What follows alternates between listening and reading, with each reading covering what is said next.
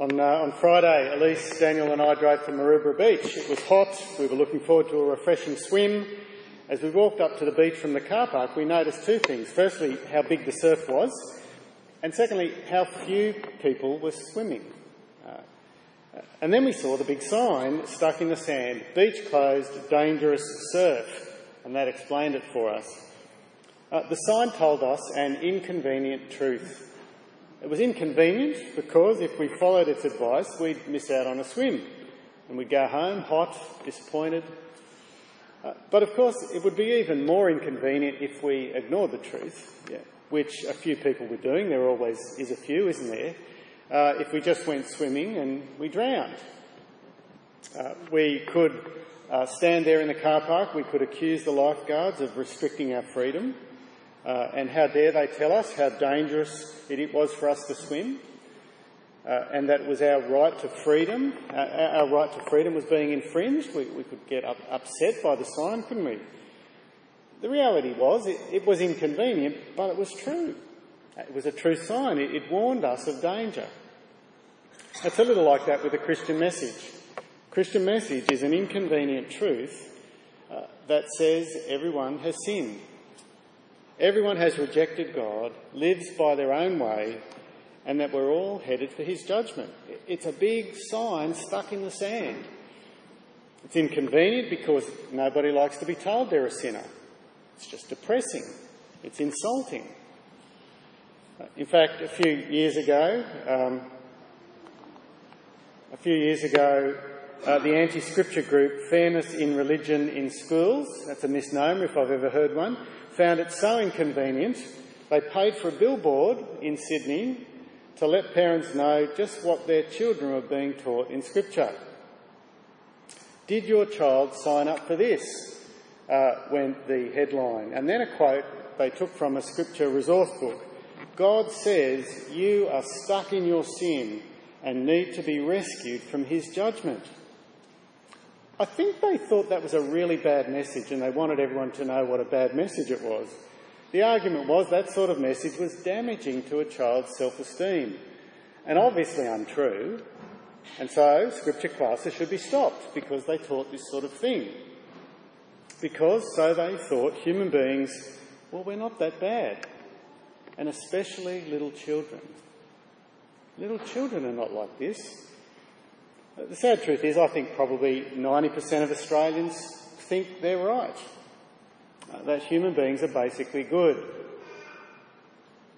And there's a religious version of that opinion as well, and you'll find it preached in churches, but not only in churches, you'll find it preached in temples and synagogues.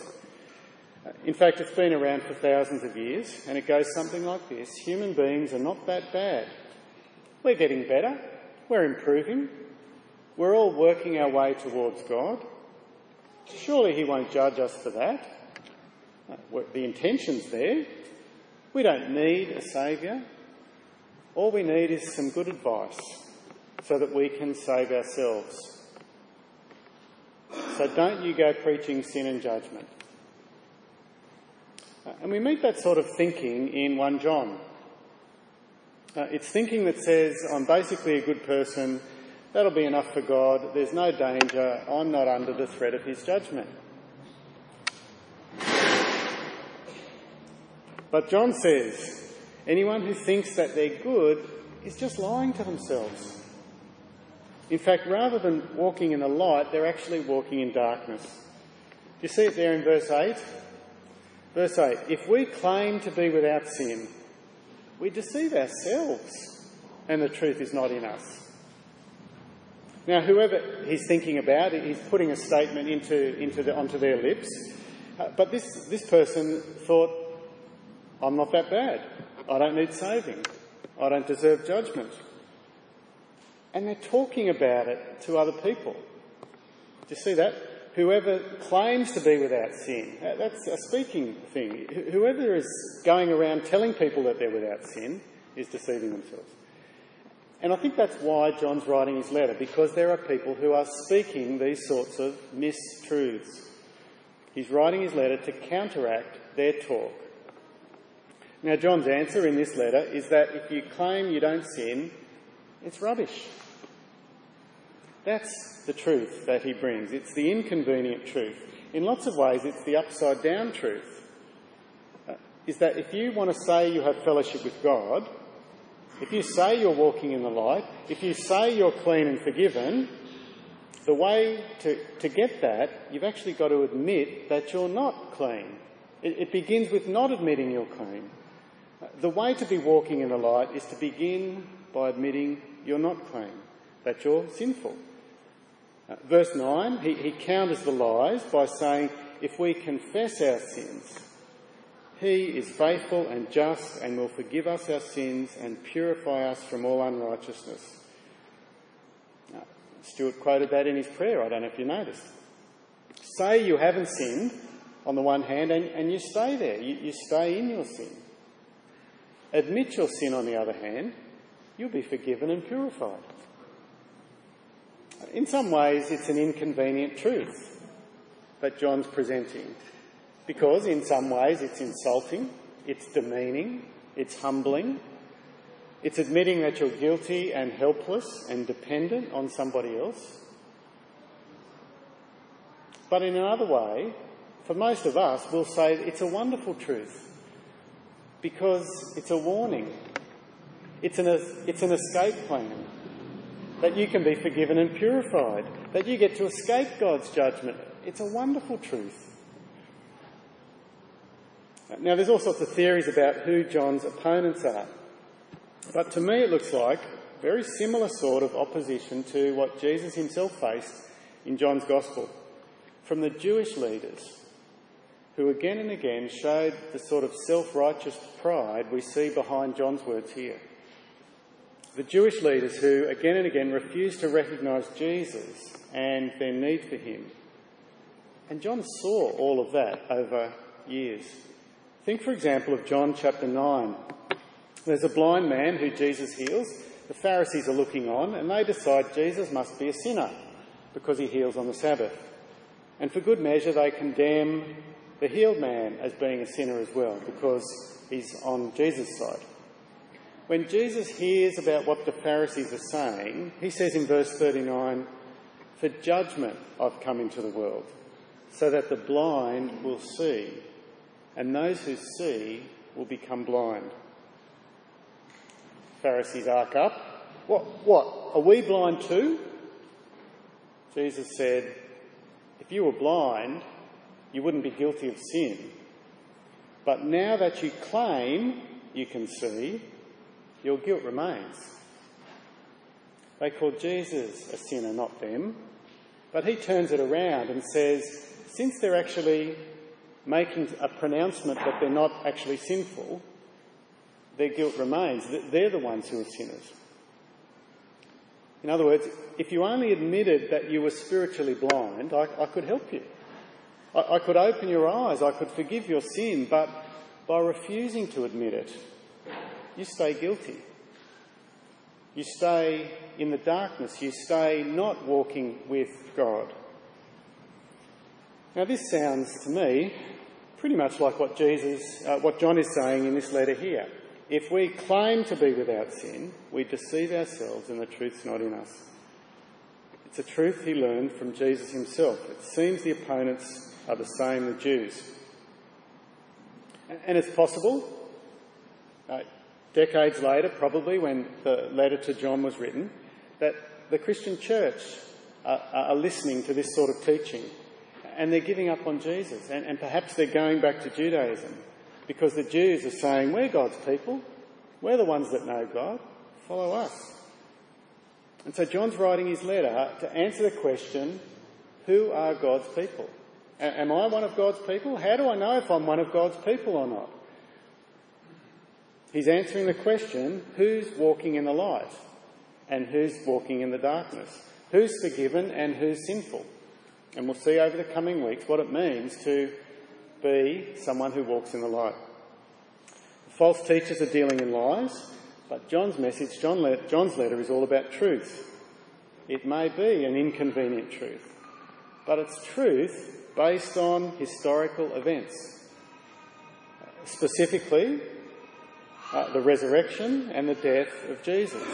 Objectively, verifiably true events, the resurrection and the death of Jesus. Firstly, the resurrection, which I think is primarily what's going on in verses 1 to 4. So have a look at verses 1 to 4.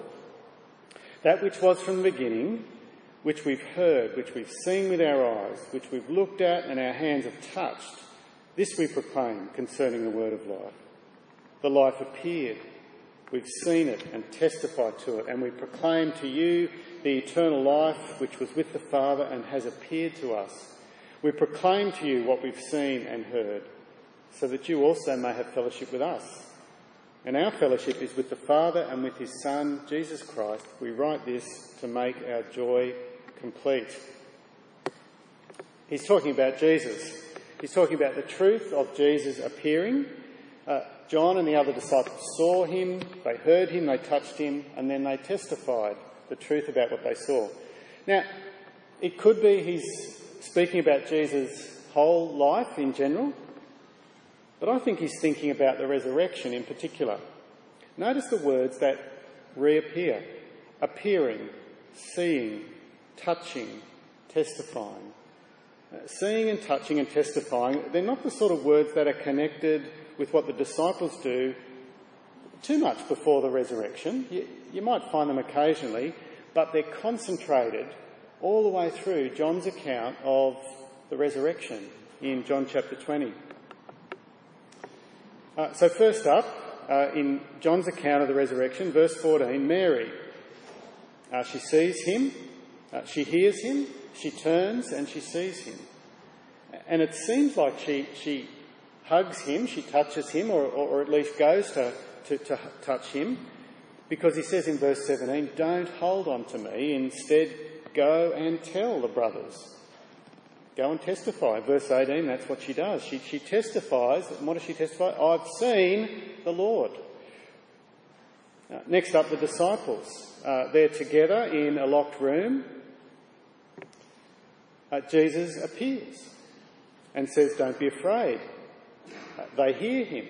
They see him. They see his hands and side.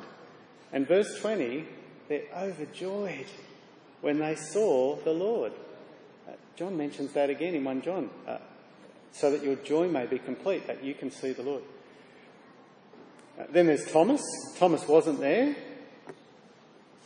And he says, unless I see, unless I touch the holes, I won't believe. Well, that's what happens. Once again, Jesus appears. Thomas hears, sees, touches, believes. My Lord and my God, he says. Chapter 21. We see once again that Jesus appears.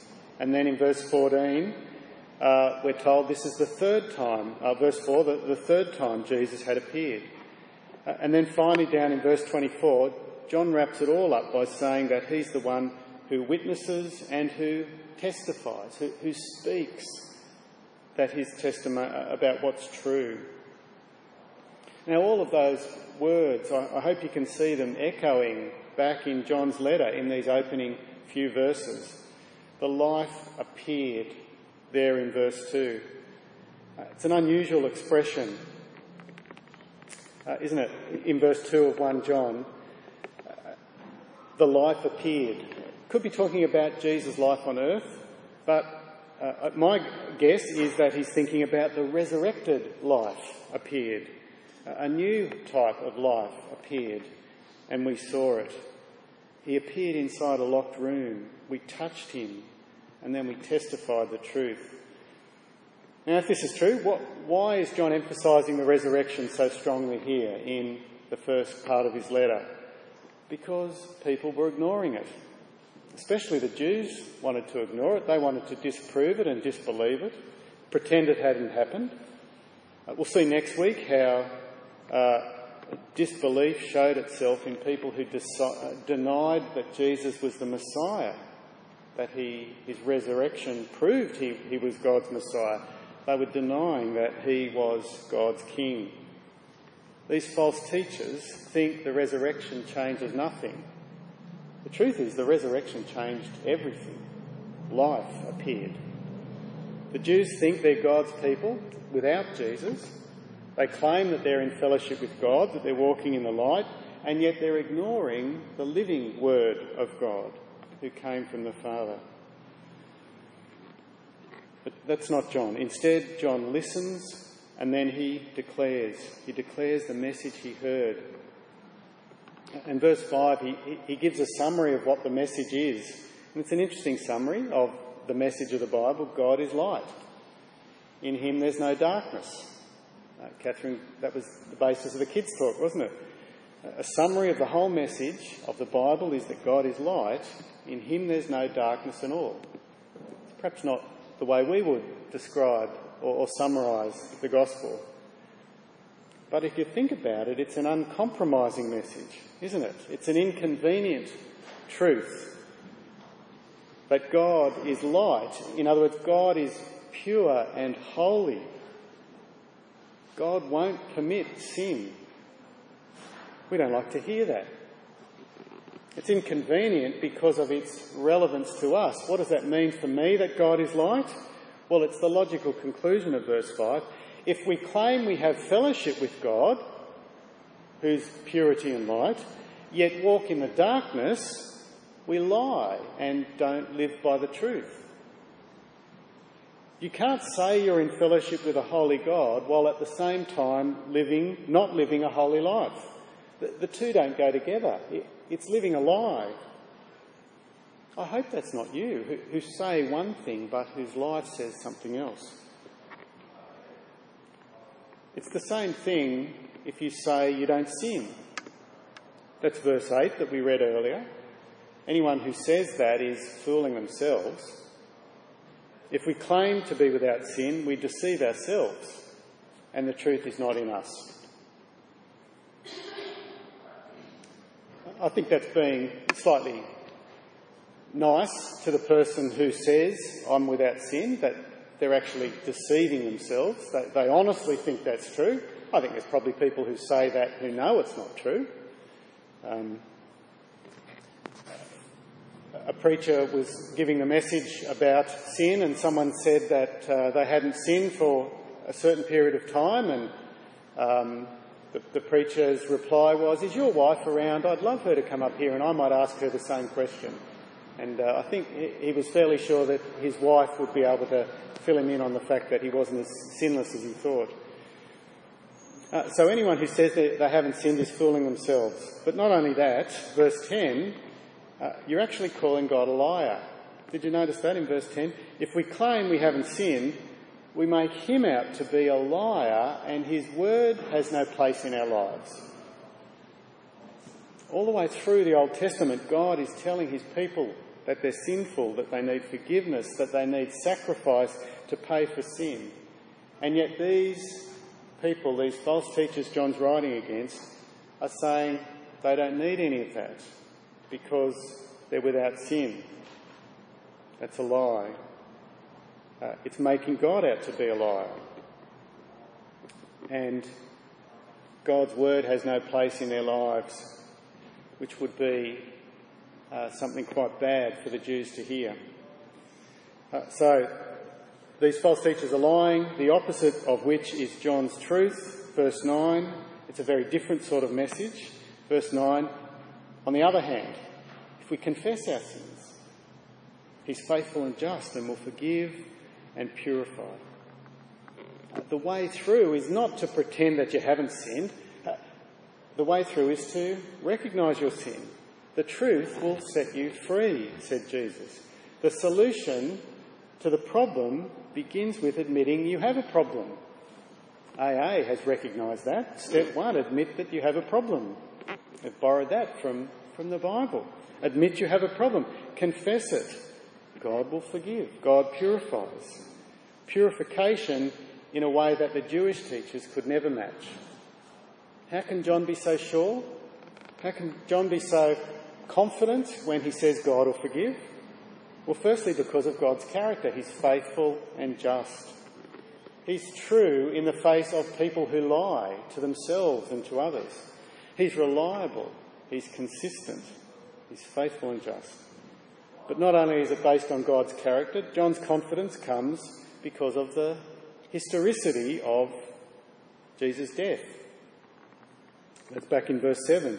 if we walk in the light, as God is in the light, we have fellowship with one another, and the blood of Jesus, his Son, purifies us from all sin. We can be confident of purity from sin because of Jesus' death. Just like the sin offering cleansed the Jewish believer. But it's far better.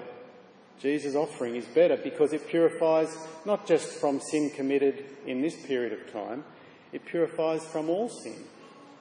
Once for sin, not just past sin, but for future sin.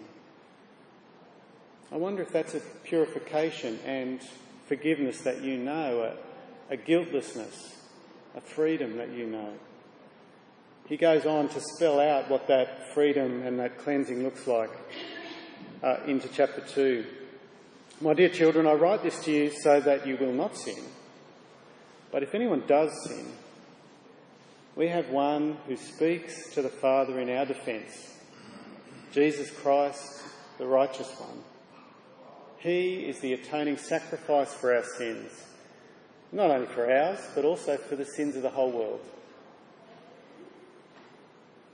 He's not just a passive, dumb goat whose blood is poured out as a symbol of punishment.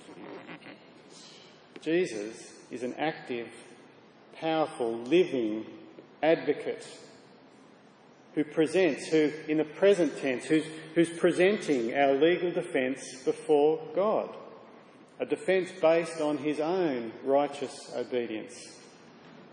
He's the righteous one who always acts with truth. You can trust him. He's the one speaking to the Father in the present tense. He's living. He's not just an act that happened in the past, but when you sin today and tomorrow, you have a living and active advocate who is speaking for you. And he's not just purifying like soap or disinfectant. He's not just covering up or putting up with sin. He's satisfying the just wrath of a righteous Father. That's what's behind that word that we've got translated as atoning sacrifice. Some other translations have propitiation, which doesn't mean much for us these days, I don't think, which is why our versions come up with something a little more understandable. But propitiation means satisfaction of wrath. The extraordinary truth for his Jewish readers was that this satisfaction didn't just happen for Jews who kept the laws. It was a sacrifice that worked for Gentiles as well. That meant God's wrath could be satisfied against the sins for the whole world. I think that's what it means in verse 2 when it talks about Jesus' sacrifice not only for our sins but for the sins of the whole world. I think he's thinking about Gentiles, not just Jews. And all it takes to receive that forgiveness, that wrath satisfaction, is faith, is to trust Jesus' word, to trust the word here of John, to trust the one who is trustworthy and reliable. I hope that's a faith that you have. And the result of it all is a new nation, a new family, not just Jew on one side and Gentile on the other, but Jew and Gentile together. Family. And that's been the whole point of the Apostles' teaching, the Apostle John's teaching. Did you notice that back up in chapter 1 verse 3? The whole point of preaching to these people was that they would have fellowship with one another, that they would come to know Jesus. We proclaim to you what we've seen and heard, so that you may have fellowship with us. Our fellowship's with the Father and with his Son. And we write this to make our joy complete. Joy is the end result. Fellowship is the end result. That's the good thing about the truth that John's speaking for us, even an inconvenient truth like this. Truth that will set you free, that gives you confidence before God, that gives you joy, that leads to fellowship and connection with people and with God. All of those things are what it means to walk in the light to see clearly, to walk without stumbling, to be certain, to have assurance, certainty of your forgiveness and your connection to God, certainty that comes from depending on the work of someone else rather than your own faulty work, joy because of fellowship with others who are walking in the light. Walking in the light with someone else has the idea of a truthfulness and an openness in a relationship and a transparent accountability. Walking in the light is joy before God as well, because you know you're accepted and welcome, that your past has been dealt with, that your future is sure. Is that your experience? I hope it is, and it can be. Let's pray. Our Heavenly Father, there's some wonderful ideas and images in this passage. There's some wonderful promises. Help us to see them and to trust them, that we might have fellowship with you and with one another, and that we might have joy. And we pray these things knowing that this is your desire as well. We pray them in Jesus' name. Amen.